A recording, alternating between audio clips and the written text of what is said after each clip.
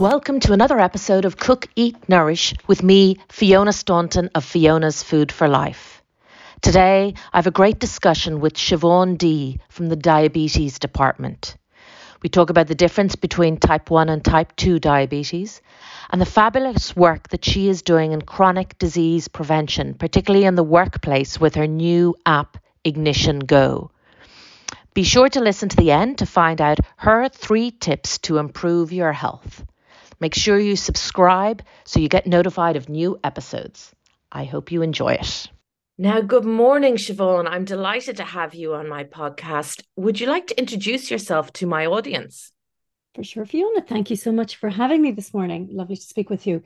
So, hello to everyone who's listening. And my name is Siobhan D. I am the CEO of a company called the Diabetes Department. So, I guess, Fiona, why I arrived with this company or founding the company was way back when I was quite young. My 11-year-old sister was diagnosed with type 1 diabetes.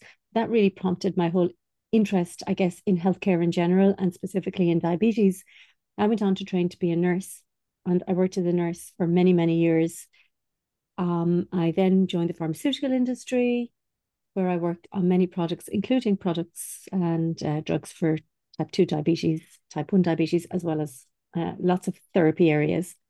I guess the one thing that I kept realizing every time I saw a new clinical study come out on the drugs I was working on was the fact that people who made lifestyle interventions always were way more successful in terms of their health outcomes, in terms of how they responded to medication, in terms of the dose they needed, etc. And I guess I felt it was something that people didn't know enough about, Fiona. So I thought there's an opportunity here to share more lifestyle science with people so that everyone can help themselves as well as listening to their healthcare teams.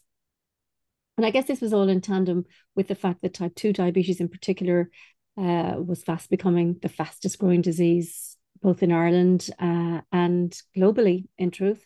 So chronic disease in general, as you and all your listeners will be used to hearing, are massively on the increase, largely as a result of our lifestyle. So that was really the prompt for me to set up a program and to put more context around it so that people would understand and I guess have more health literacy. We have a lot of very smart people who have a total blind spot when it comes to health or lifestyle health in particular. So that really was what brought me to creating this product and this program and working with the lovely people that I work with now. Fantastic, Siobhan, and I love that idea of the health literacy. It just, yeah, I can see how I can relate to that. Could I ask you back one quick second, just in terms of the audience? Can you please explain the difference between type 1 and type 2 diabetes? An important question, Fiona. Thank you. Yes. So there's very large differences in terms of where these diseases come from. In that type 1 is a autoimmune disease and typically is diagnosed in children. So most people with diabetes will have been diagnosed in childhood, although increasingly I'm coming across many people who are now being diagnosed later in life. Type 1 diabetes, as I said, it's an autoimmune disease. And effectively what it means is that the body actually almost fights against itself or starts to reject its own insulin producing cells.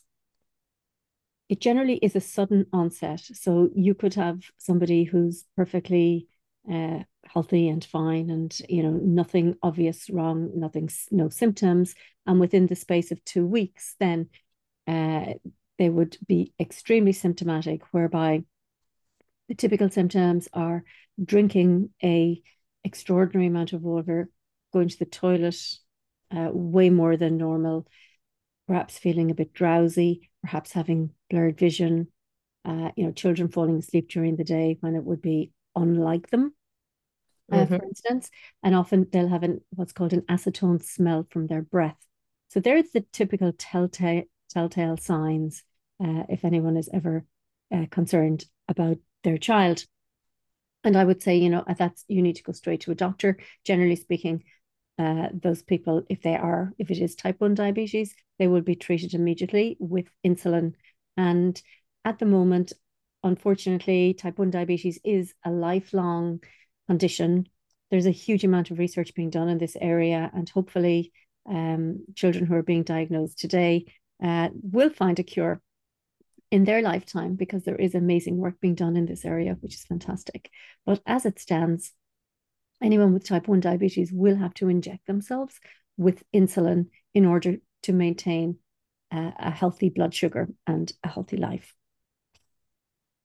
Type 2 diabetes, on the other hand, is a way slower onset. And typically today, if somebody is diagnosed with type 2 diabetes, it will have started up to 10 years ago, and oftentimes even longer. So it's a very slow, insidious onset, and the symptoms are not quite as obvious. So oftentimes it would be vague symptoms. So for instance, people, again, might have fatigue. They might find it difficult to recover from infections, find that it takes much longer. They could have conditions like thrush, erectile dysfunction, and lots of these types of conditions that don't necessarily point to diabetes, but that's what takes them to the doctor in the first place. And when their blood sugar is checked, they discover that they have type 2 diabetes, or perhaps pre-diabetes, which is when your blood sugar is out of normal range, but not quite in the range of type 2 diabetes yet. And obviously that's the opportune time to reverse the condition. The great news with type 2 diabetes is that it can be reversed in many people. Not in everyone, but there are many, many studies now showing that at least 50%, and in some studies up to 70% of people can put that type 2 diabetes into remission. So it does not necessarily have to mean that it's a lifelong condition anymore, which is great, number one. And number two, many people can actually manage their disease simply by lifestyle, or perhaps taking small amounts of medication, rather than were they not to intervene and make those lifestyle changes, the likelihood is that they will have to take more and more medication, and they're at more and more health risk.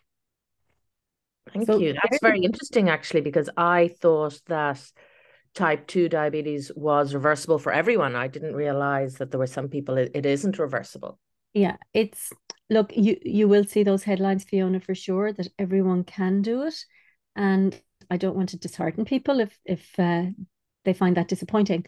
But I think on balance, many people can, maintain the bottom line here is about having a normal blood sugar. Okay. So regardless of the label, what the focus has to be on is having your blood sugar in normal range.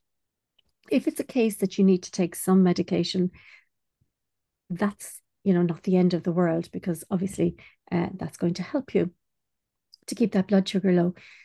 Many people can come off their medication, and many people can have a very low dose. I guess the reason that I'm being so positive about that, as somebody who doesn't, I certainly wouldn't be recommending jumping straight into medication if you can avoid it. But I guess the point is, because of the nature of the disease, it gets worse if you don't take care of yourself. So to my mind, it's a real success if you are somebody that does need medication, that you just need a small amount and you can sustain it there, because that means that your disease is not necessarily progressing or getting any worse. And in this instance, then it means that your overall health in general isn't affected so much. Okay. People that don't reverse their disease are generally people who have had it, 15 years or longer.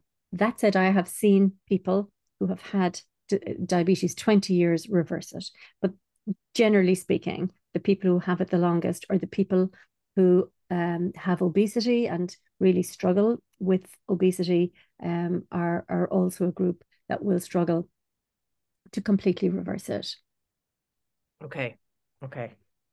Great. So Thank you so much for clearing that up between the type 1 and type 2. I think people You're often get so confused about it. So thank you for that. absolutely, absolutely. I do think one thing is worth mentioning, though, Fiona, that regardless, even though, as I outlined, the source of the disease of type 1 and type 2 are both very different and the causes are very different. But ultimately, if you are diagnosed with either type 1 or type 2, regardless of, despite the fact that people with type 1, of course, will need insulin all the time, and some people with type 2 may need medication, but the care is still the same. You need to mind your lifestyle, you need to mind your diet, you need to watch your sleep, your stress levels, all of these things that all feed into blood sugar. So once you have the diagnosis, I would argue that in truth, everyone needs to adapt the same healthy lifestyle. Same for everyone, really, isn't it? Whether you have Absolutely. diabetes knocking on your You're door or not. absolutely right. And it is applicable to any chronic disease in truth. Absolutely. Okay. So, I know since you were last a guest on my podcast, you have done a huge amount of work and you have this fantastic workplace offering. Would you like to tell me a little bit about that? Sure, Fiona. Thank you. Yeah. So I have been working with many individuals and groups in through online programs. And I guess I was realizing more and more that people prefer to learn their information in small bite-sized pieces. And I guess this brought me on to this idea of creating an app whereby I could create small snack-sized pieces of information that people could dip in and out of as it worked in their own lives rather than coming on to listen to me at any specific times, if you like, um, during the week. So at the beginning of this year, I created an app, and the focus in the app really is more on chronic disease prevention because, as you exactly pointed out just now, how we live our lives affects us, in so many ways. And so, whether we have diabetes or we're genetically predisposed to diabetes or heart disease or any inflammatory conditions like arthritis, some cancers, Alzheimer's disease, which of course is massively on the rise, the bottom line is that we need to do the very same things in truth, which is really keep down inflammation in order to avoid or to regress these diseases. So the focus is in the app is largely on chronic disease prevention. And of course, there's lots of information on diabetes there also. So the app is made up of there's probably at this stage 35 short podcasts in there, and then there's a podcast for each topic. So that means there's 35 topics. Everything is broken down into small pieces. So for instance, in the food module, which is the one you will be interested in, there's a podcast and support materials and quizzes and recipes, etc., all to do with lots of topics like fiber, like healthy carbs, like healthy fats, so that people can understand each of these things, individually, if you like, and then we help them to put it all together in the context of creating a healthy life. But other things that you'll find in the app and other topics that are addressed that some people may feel don't have a place in a chronic disease app are topics like, for instance, spending time in nature, writing gratitude lists, the value of a mindset, the value of understanding your why, your purpose in life, all of these topics, because the truth is that everything feeds into our health. And this is something that science, all lifestyle science, and I think it's really just so exciting that there's so many really great studies coming out to show that pretty much everything we do in our lives, every thought we have, every action we have during the day, all feeds into our health. It really takes a while to get your head around that, but it very much is the truth. And that's what I try to get people to, I guess, understand and to really appreciate. And the good news about all of this is that there's lots and lots of different ways, lots of gateways, if you like, into improving your health. So if you're somebody that just is finding it really, really difficult to get into the kitchen or to get your head around putting a dish together, a healthy meal, then maybe you're somebody that needs to start with writing gratitude lists, or doing more movement, more exercise, more mindfulness. And then once you start to feel better and feel more positive, that can completely change your attitude. And then what you'll find is that you do become more curious and more interested in going into the kitchen, and you find yourself there eventually. So I just firmly believe that there's lots of ways to take people into a healthier lifestyle, and we all have different starting points, and so the app gives people that opportunity. Great. I mean, it sounds like great content between the quizzes and the recipes, and then dealing with all the other sides of things. I mean, I know lately I've stepped up a whole gratitude practice, and I am really finding the benefits of it, but it's not something that I thought I would have been doing a year ago. So, and is this app available for everybody, Siobhan?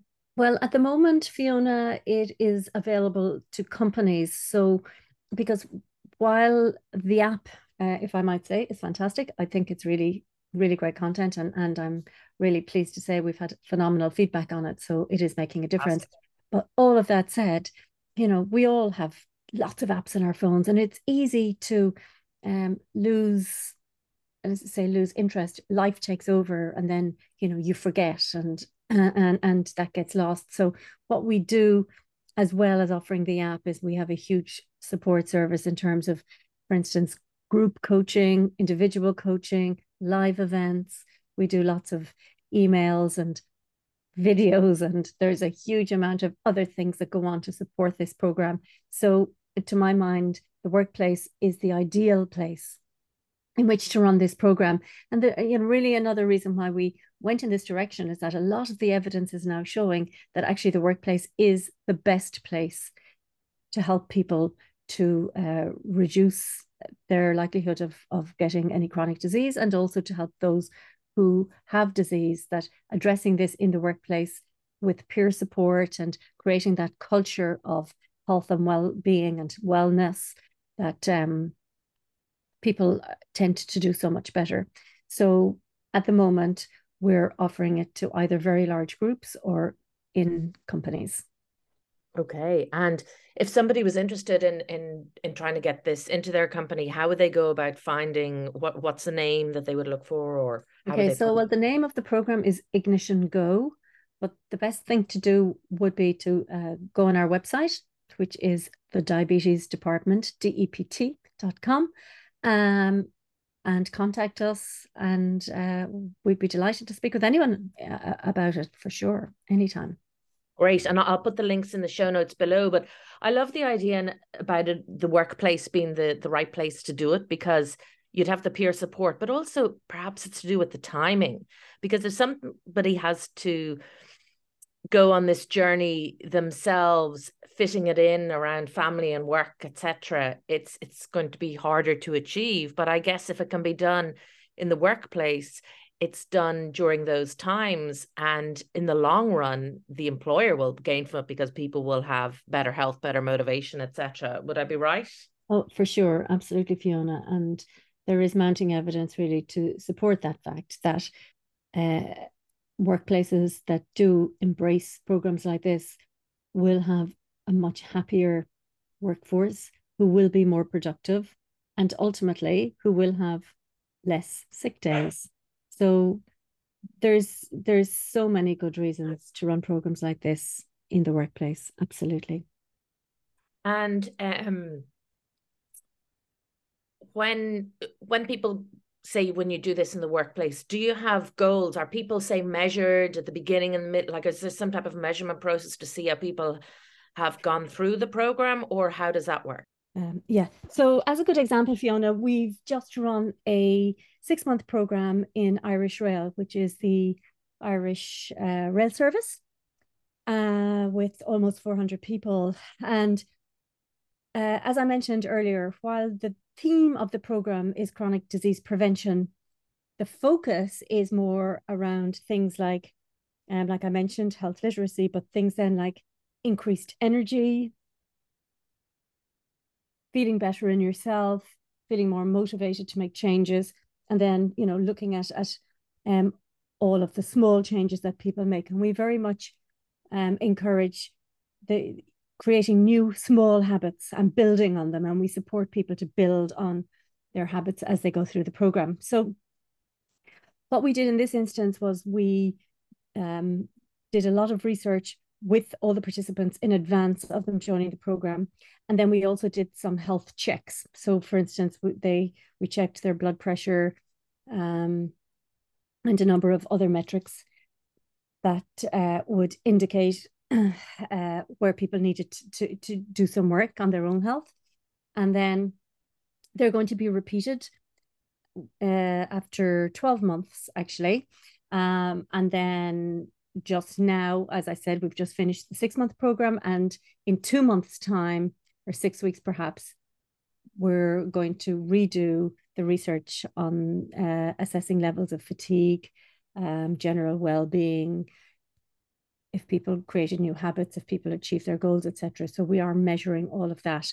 And we also have an independent assessor who's been doing some of their own independent measurements as such with their own tools, and they're going to give us a report. So I do think that it is very important to measure success, absolutely. And for people, but you know, it's a very individual thing, because I think you know, you can't rock up into a company and say, hey, let's all go now, everybody's going to get fit and healthy and strong, because that's not something you can impose on people. People really need to feel motivated to do this. So the timing has to be right. So that's why I feel, even if people come out of this program with a greater knowledge around health and an understanding to the degree that they can participate more with their own health team, that they don't feel, you know, that they're just being told what to do anytime, you know, that they can participate. And I think it's really important too that people, you know, understand that we're not just all, as humans, we're not a fixed structure. We're not at the mercy of our genes, that we have so much power over our personal outcomes in terms of health and well-being. And, you know, that people really appreciate and get that. So I'm really looking forward to hearing everybody's stories with respect to that. Sounds great. And there's two things that I was going to add to that as well. One is that I think it's great they're then empowered and they can help those around them. So it's not just a difference to the individual that is employed within the company, but when they go home, I'm sure they will share the stories and encourage their loved one to participate. So that Absolutely. could, you know, make a huge impact. We have had some great stories on that anecdotally. For instance, one lady who is on the program, and her husband very reluctantly, you know, agreed to make some changes with her. But he had actually been diagnosed with diabetes, type 2 diabetes, just in advance of this. And this was really her motivation for getting involved in the program in the first place, because she wanted to know more so she could help him. And the really great thing is that you know, she used the workplace program as an excuse to, you know, make all of these new changes. So for instance, in the kitchen, she was at your cooking demo, for instance, Fiona, and she went back and made lots of changes to how she cooked. And the fabulous news is that that gentleman, now her husband, is now diabetes free. Brilliant. So you know, yes, they are thrilled. Lots of stories, particularly in the workplace, about people who have really embraced it, and you know, their colleagues who maybe initially were maybe teasing them or laughing at them, or you know, I suppose poking a bit of fun around, you know, the changes in their diet 6 months ago. The same people are now saying, oh, you know, could you give me the recipe for that? And I've had so many anecdotal stories about that. And yeah, lots of really, really nice stories where people are supporting people. And of course, I think the other thing worth mentioning, I feel very passionate about people who do shift work, because I don't believe that a lot of people that work shift work understand the impact that this has on their health. And it's also harder in terms of being prepared. And I know that's something that you would talk about a lot, Fiona, in the context of Cook, Eat, Nourish, which is, the value of being prepared, of maybe having batch vegetable chopping sessions, etc. And all of these things are trickier. Eating healthily is trickier for people who are doing shift work.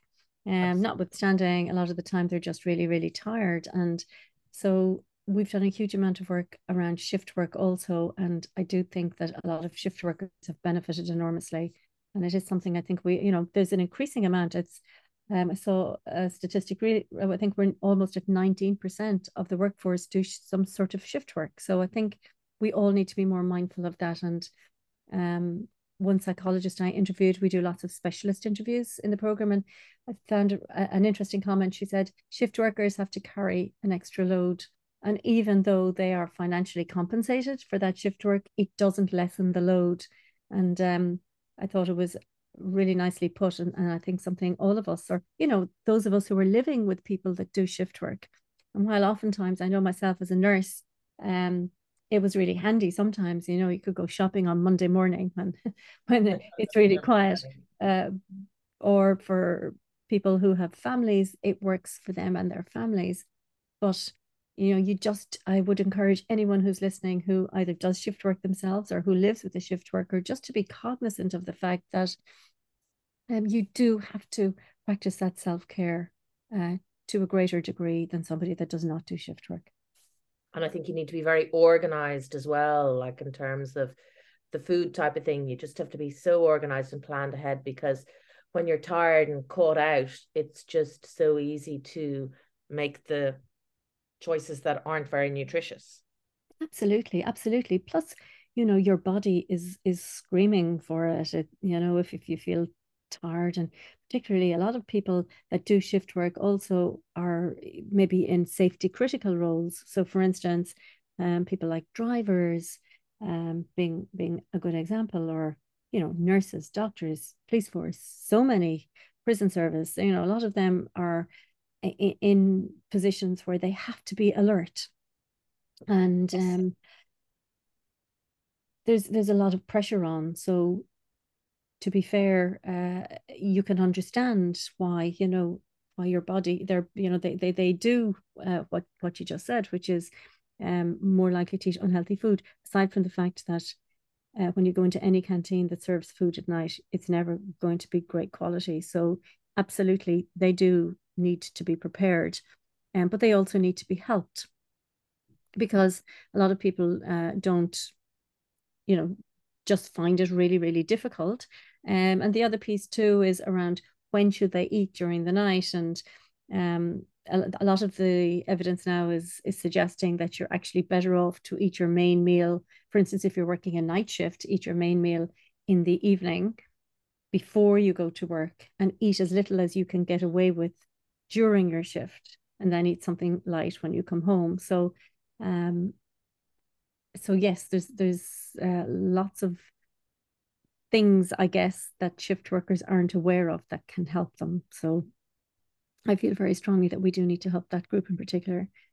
Absolutely. And one of the other things you touched on there, which I know I'm certainly shall we say guilty of, is when you make progress or growth, it's so easy to just take it for granted and not stop and look back and say, well, 6 months ago, I wasn't even able to, walk 1 kilometer, let alone now where I run 5 kilometers, I enjoy it, or I, was eating takeaways 5 days a week, and now I only get the once a week. I think it's very easy to just continue on a day to day without stopping and reflecting. So the fact that you're going to be sitting down with all of those attendees in your course with your app, that's a super thing to do, because it's just too easy to avoid that, I think. Absolutely. And actually, you're so right about what you say, Fiona.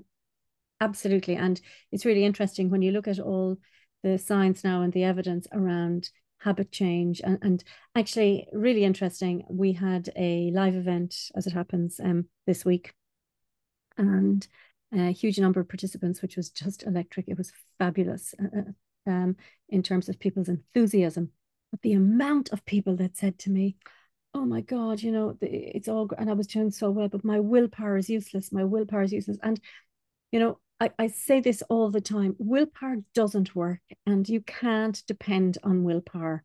It's unfair on yourself to think that you can do everything through willpower, because the truth is the environment is set up against us. We live in an environment where there's non-stop ads. You can't go, obviously you can't get some diesel or petrol now without being, having to wade your way through tons of things that, might seem attractive to you at the time if you're feeling tired or peckish. Everywhere sells stuff that is constantly saying, eat me, you need me. We're told by the food industry all the time, you need a snack, these are healthy snacks. And so I guess my point is that it is really, really difficult, especially if you are somebody that really does struggle or have, even a disposition or an addiction, because many people genuinely do have an addiction to those unhealthy carbs or to sugar. So the solution to this, and I promise it really works for anyone that's listening that, is identifying with what we're talking about.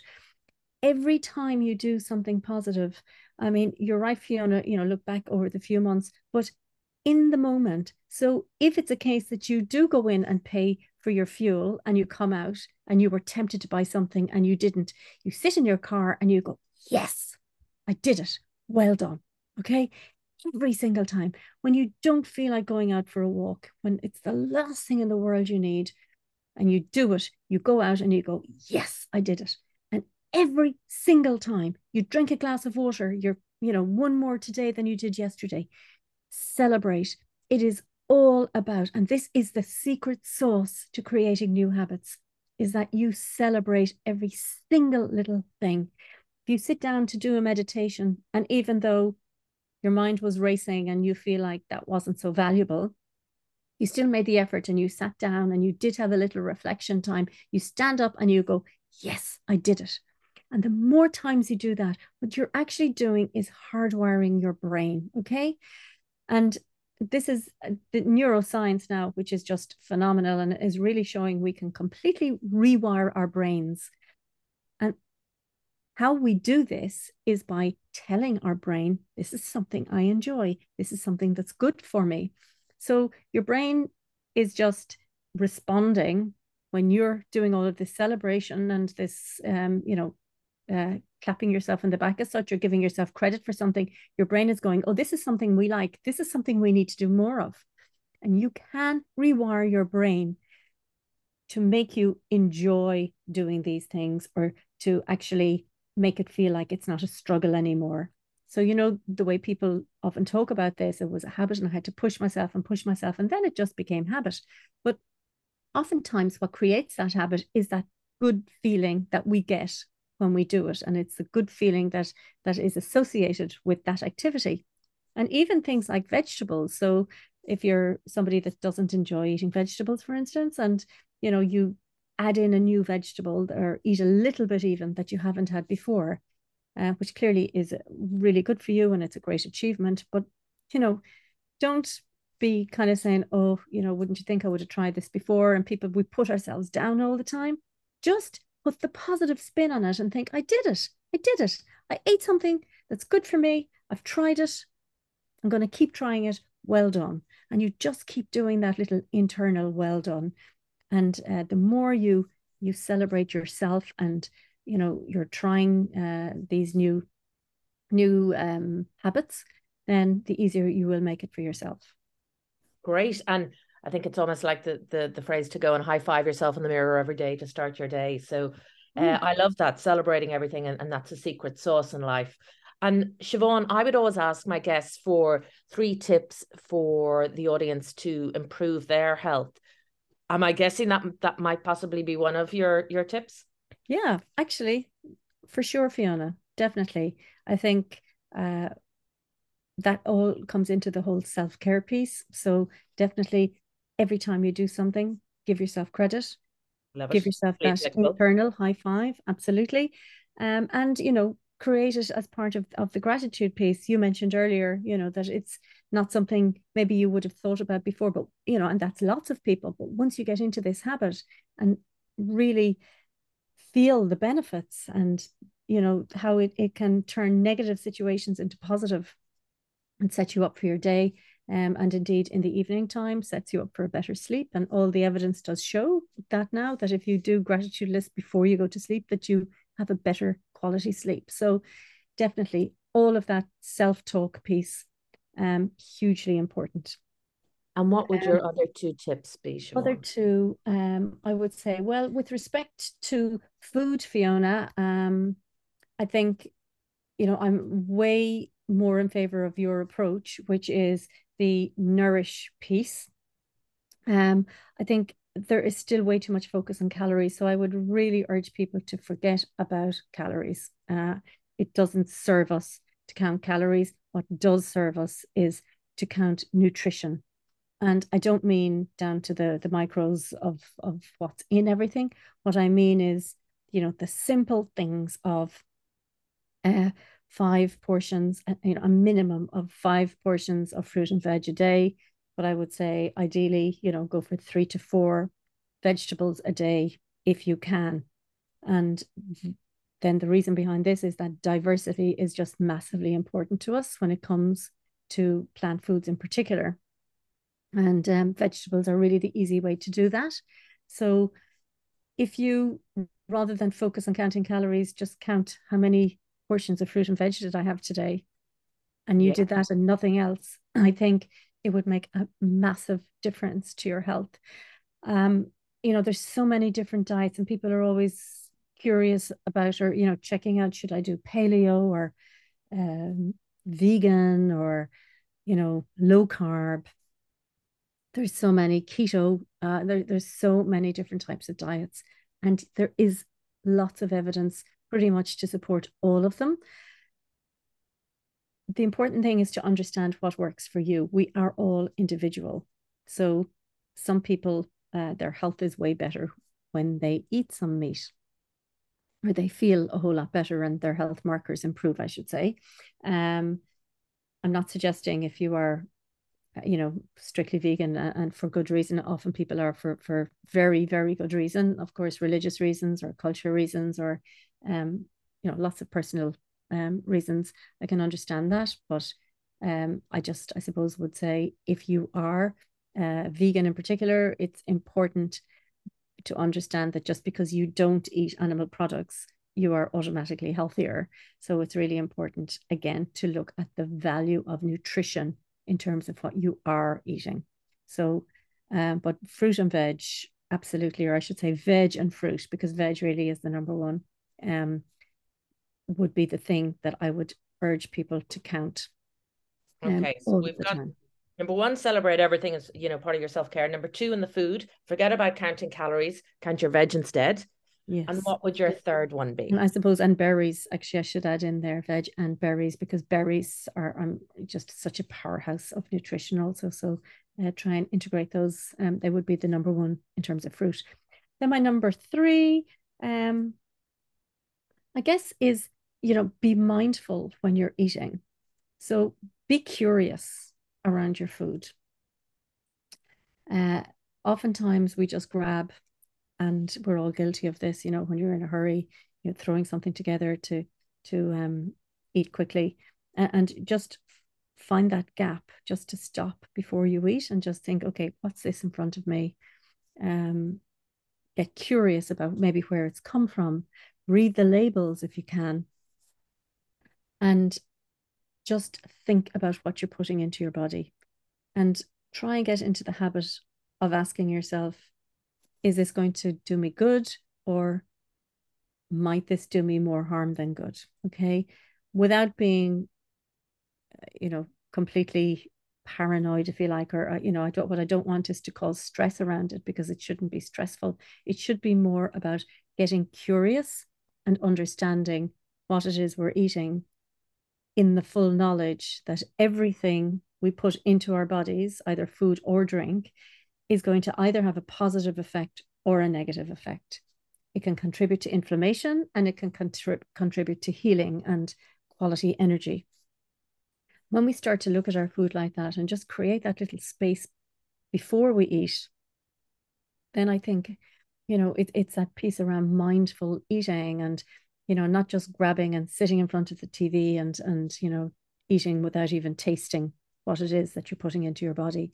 So try to make that food piece a mindful eating or social eating, of course, also. So, there's no question that if you, for instance, get into the habit of every day, if you do live with people, if you, have a family, for instance, or if you live with other people, to try and eat with them or create that social eating space in your life also, because there's no nicer way to enjoy a meal than with friends or with loved ones, and to really have a hearty, good meal that is nourishing you.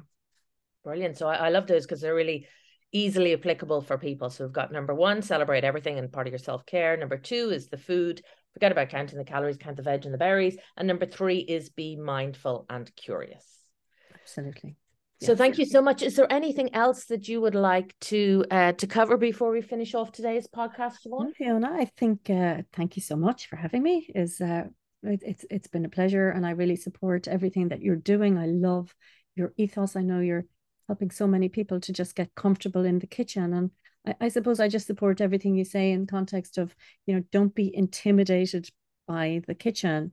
I was somebody, for instance, who, when I was a nurse, I think when I was a student, I lived on pasta and pesto for years. I just look back and cringe at, a lot of the stuff that I cooked. So I certainly, my mom was a perfectionist, so she just would throw us out of the kitchen so she could create these amazing meals. And I never felt that I was going to be able to match that.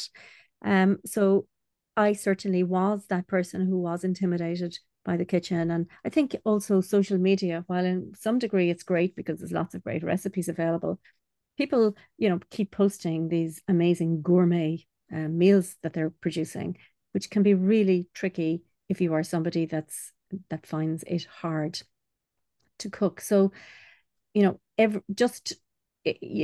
doesn't have to be fancy. It's about simple food and progress, not perfection, really, isn't it?